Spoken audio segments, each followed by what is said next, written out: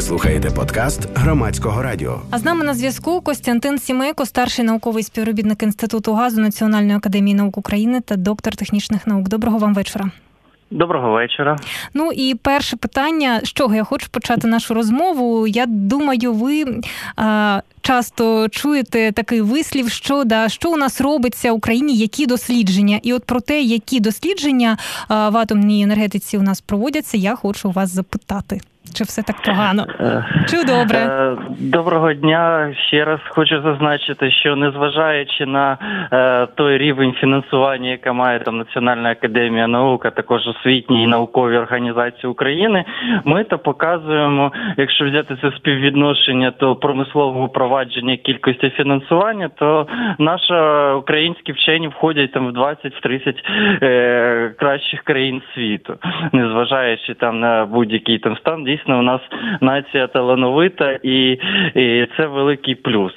Стосовно, хочу сказати, що у нас нещодавно проводився круглий стіл в Інституті газу НАН України з назвою «Перспективи впровадження інновацій у атомну енергетику». І одразу хочу сказати, чому перспективи, тому що інновація саме для такої галузі, як атомна енергетика, вона має пройти дуже багато ключових аспектів перевірки, і щоб ніколи в житті не повторилось таких от страшних слів, як Чорнобиль чи Фукусіма. Тому були представлені на даному заході розробки як провідних, так і, що дуже радує, молодих вчених нашої держави. І також там були представники з Канади, Литви та Франції, які показали свої розробки. Хочу сказати, що десь яка така у нас ситуація в країні склалася, що інколи там науковці живуть по-своєму, там енергетика по-своєму, влада там про інше думає. І даний захід, він був якраз, щоб не було як у цій дитячій казці «Либідь, щука і рак», що кожен в свою сторону і немає якогось спільного рішення. У нас було саме цей захід направлений на те, щоб об'єднатися і бачити якусь подальшу стратегію. І враховуючи той факт, що кожна друга лампочка, яка у нас світить в домах, це від атомної енергетики, яка є, незважаючи, там, можливо, там зайти там якісь там мінуси і все, однак це є найдешевшим на сьогоднішній день способом генерації електроенергії. І наукова підтримка даної галузі має бути на високому рівні. Алло? Ви під час круглого столу, я дивилася захід за підсумками круглого столу, і там ви говорили про те, що дуже важливо нині налагодити зв'язок між вченими, енергоатомом та промисловістю. Чи вдається це, якщо так, то якою мірою? Хочу зазначити, що так, саме після цього заходу на ньому були присутні представники всіх 4 атомних електростанцій України: Южноукраїнської, Хмельницької, Запорізької та Рівненської АЕС, інженери провідні, представництво дирекції енергоатому, яка бачить, оскільки у нас блоки, які зараз експлуатуються в Україні, вони, їх термін експлуатації хоч і подовжується, однак нічого вічного не буває, колись потрібно буде їх знімати з експлуатації. І ми саме хотіли, щоб деякі розробки наших вчених застосовувались при будівництві нових енергоблоків. Як ми бачимо про зміну клімату, бачимо про негативні аспекти теплової енергетики, відновлювальної енергетики. На жаль, вони є, і у всьому світі, це було таке дослідження, близько там 210 представників різних світових аналітичних центрів наукових, і від атомної енергетики ніхто відмовлятися не буде, тому саме це одна із таких от ключових аспектів генерації електроенергії. Я думаю, що зрушення пішли. Ми написали після цього круглого столу резолюцію, яку направлені в органи влади, законодавчої та виконавчої влади. І сам факт цього взаємозв'язку між інженерами, між експлуатуючою компанією і самими науковцями, це виходимо ми трохи на новий рівень і сподіваюся, що чим далі, тим ця співпраця буде більш плідною.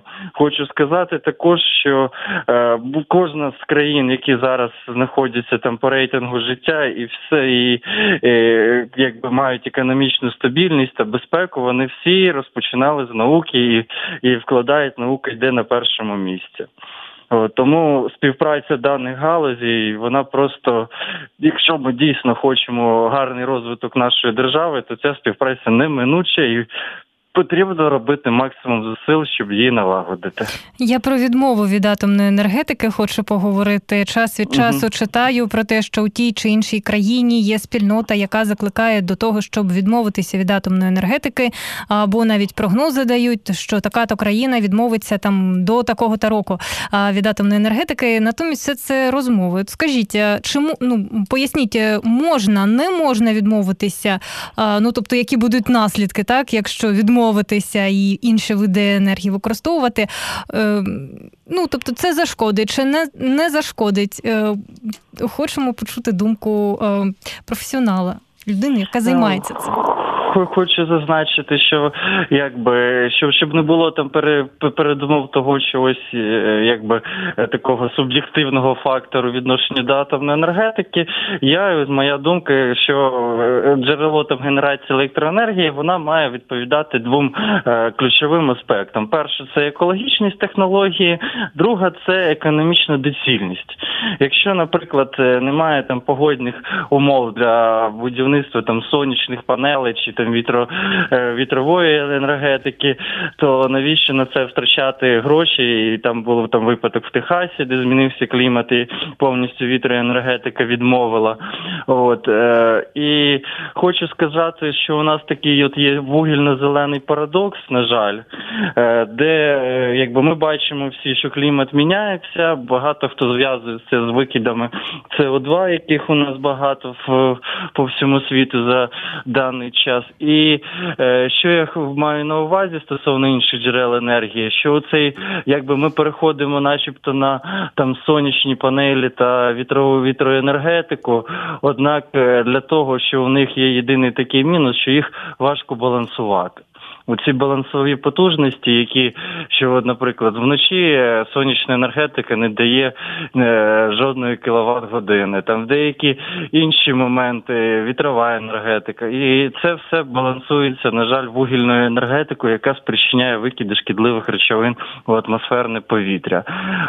Стосовно там інших країн, хто відмовляється, хто не відмовляється, зараз така епоха, як то кажуть, ядерного ренесансу. Багато країн дивляться на впровадження нових потужностей атомної генерації. Звичайно, на першому плані стоїть безпека, бо я вже повторюю, що ніхто не хоче аварій, які були у нашому людстві. Такі випадки були, тому більшість наукових розробок, вони якраз були направлені для того, щоб підвищити безпеку атомної енергетики. Це такі види безпеки, як там, наприклад, зняття теплоти, пасивні системи безпеки, де взагалі людина може там не приймати в цьому участь, а воно просто не дасть ніякого аварії для того, щоб там радіоактивні речовини покинули предмет реакторної установки. І в цьому випадку є конкуренція на ринку електричної генерації, і у атомної енергетики якраз є такі переваги. Що звучається, якщо там взяти також, наприклад, всю чисто фізику піти, що при розпаді ядер важких елементів багато енергії виходить, яку там ми знімаємо і переводимо в електричну енергію. Ще краще може бути термоядерна енергетика, однак, на жаль, Уже скільки ще 70-х років кажуть, от ще років 10, і ми її запустимо, і буде всім нам класно. Ну, на жаль, якби час показує, що сильного там направлення у розвитку термоядер – це не розпад важких ядер, а сліяння легких ядер. Однак там високі температури мають бути і дуже складний процес, і, на жаль, хоч в це вкладають великі гроші, там будується там новий реактор ІТЕР на території десь там Франції, недалеко від ЦЕРНу. Однак перспективи, будемо сподіватися, що щось зміниться. Ще одним таким гарним направленням є це так звана воднева енергетика. В принципі, незважаючи на те, що там водень є вибухонебезпечним газом, однак, якщо при правильному її експлуатації, він при виділенні енергії, там, чи при спалюванні, чи використанні паливних комірок, він не створює негативних, шкідливих для атмосфери чи шкідливих газів, а саме там СО2, СО2, це цих газів, які там впливають на зміну клімату. Нагадаю, що ми говоримо з Костянтином Сімейком. Він старший науковий співробітник Інституту газу Національної академії наук України, доктор технічних наук. Це «Громадська хвиля», при мікрофоні Валентина Троян. Про українські розробки або дослідження хочу детальніше поговорити у ядерній енергетиці. Що відбувається? Чи можна про щось вже говорити? Можливо, співпраця з іншими країнами є? Так, це дійсно є. У нас дуже талановита наукові школи, і це дуже великий плюс. Наприклад, можу сказати, що там в Інституті проблем безпеки АЕС розроблені спеціальні там гільзи для тепловиділяючих елементів реакторів. Вони впроваджені в Китаї на реакторі IP-1000, і це українська розробка. Є також Національний науково-технічний центр Харківський фізико-технічний інститут, в якому в свій час працював такий нобелівський лауреат, як Ландау, як Капіца, і це дуже потужна наукова школа, і вони розробляють як розробки толерантного ядерного палива, а також матеріалу для того, щоб поводитися з відпрацьованим вже ядерним паливом або з високоактивними ядерними відходами. Також саме на цій конференції були представлені розробки стосовно нової виду сталі, яка дуже стійка під час радіаційного іонізуючого випромінювання. В розробках, наприклад, інституту, де я працюю, це Інститут газу НАН України, там у нас розроблені так звані нанорідини, які дозволяють знімати теплоту при екстреному охолодженні реактора. Всі ці аварії, які було на 3 Мел-Айленді, в Чорнобилі та Фукусімі, вони якраз пов'язані з тим, що не було можливості зняти цю надлишкову теплоту. А дані нанорідини, вони дозволяють її збирати набагато ефективніше, ніж звичайні теплоносії, типу там води. Також саме мої там розробки стосовно там такого виду ядерного палива, як мікротвели, воно не таке, як звичайно, як таблетки, а воно покрите багато шарів різним матеріалом. І хочу зазначити, що Міністерство енергетики США це паливо визнало як самим безпечним у світі. Для такого виду реакторів, як високотемпературні газоохолоджувальні реактори, які дозволяють на виході мати ще дуже велику теплоту, яку можна, наприклад, використовувати для металургії, а також там для нафтовидобувної галузі. Багато розробок також було представлено саме там з Одеського політеху, з Львівської політехніки. І сам факт, хочу сказати, що дійсно у нас є гарні наробки, напрацювання, є наукові школи, і дуже важлива річ, щоб їх всіх зберегти і виставити на гарний новий рівень. На жаль, молодих науковців з кожним роком стає у нас все менше, всі чомусь там від'їжджають, не чомусь, там це все на зарплати. Це один із тих мінусів, які можна говорити, потрібно про це говорити. Хочу сказати на позитивному, що у нас наука все ж таки світового рівня в нашій державі. незважаючи ні на всякі там нюанси, які є. Ну, от про гроші ви почали говорити і почали нашу розмову саме з грошей про те, що незважаючи на дефіцит, а наскільки це великий дефіцит, можливо, це такий стереотип, що у 90-ті там, до 2000-х взагалі наука нікому не була потрібна. Чи зараз стало краще, чи звертають більше увагу, ну і відповідно, чи дають там більше фінансування на ті проєкти, які ви пропонуєте і хочете проводити розробки?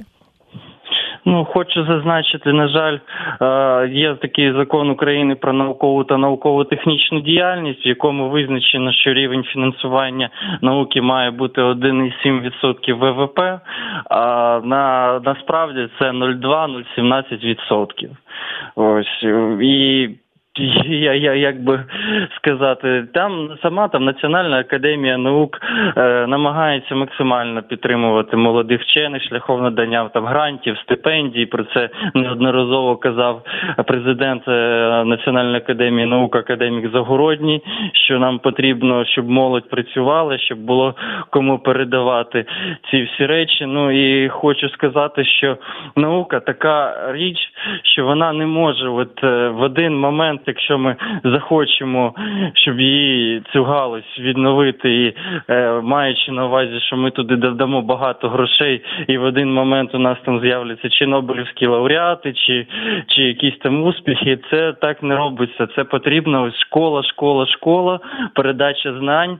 І хочу сказати, що відсутність власної науки, це може привести до залежності від технологій і інших держав. І це є питання якраз і національної безпеки, тому що в будь-який момент, я не політик, не знаю, як ці всі проходять дипломатичні речі, не дипломат, однак все в житті можливо, ми це все бачимо. В один момент, якщо нам відріжуть доступ до технологій, і у нас просто не залишиться людей розумних, які зможуть з цими технологіями розібратися. А це є факт, який має, про це має задуматися керівництво нашої держави і ставити на мету цей науковий потенціал, який він у нас є, його як і зберегти, так і розвивати. Пане Костянтине, я хочу так резюмувати нашу розмову і резюмувати таким чином, щоб ви визначили основні виклики, які зараз стоять перед атомною енергетикою саме в Україні. Що, на вашу думку, які питання найважливіше закрити в першу чергу? Це розробка або, можливо, там фінанси, щось інше? Першочергово це потрібно будувати нові енергоблоки. Як не крути, нічого вічного не буває, і все ж таки ми подовжуємо ці терміни експлуатації. Однак треба ці всі заміщувати потужності, які заміщувати. Це першочерговий момент. Також там, можливо, у нас там в резолюції було прописано зміни до законодавства деякі, бо дуже багато бюрократичних перешкод, які не дозволяють, на жаль, прискорити сам етап від заключення там договору до початку самого будівництва. Це процес достатньо довгий. Це перший момент, який, перші два, що будівництво енергоблоків нових, і також відповідно підготовка відповідних документацій. І також один із моментів – це те, що ми маємо вступити в енергосистему з Євросоюзом, бо наразі у нас енергосистема якраз з Росією і Білоруссю, інколи у нас така одна із енергетичних залежностей. Однак нові потужності, вони створять новий етап енергетичної безпеки нашої держави. І один ще момент також це підготовка кадрів, бо оскільки на атомних станціях працюють висококваліфіковані люди, люди, щоб там дуже гарна була традиція підготовки цих кадрів.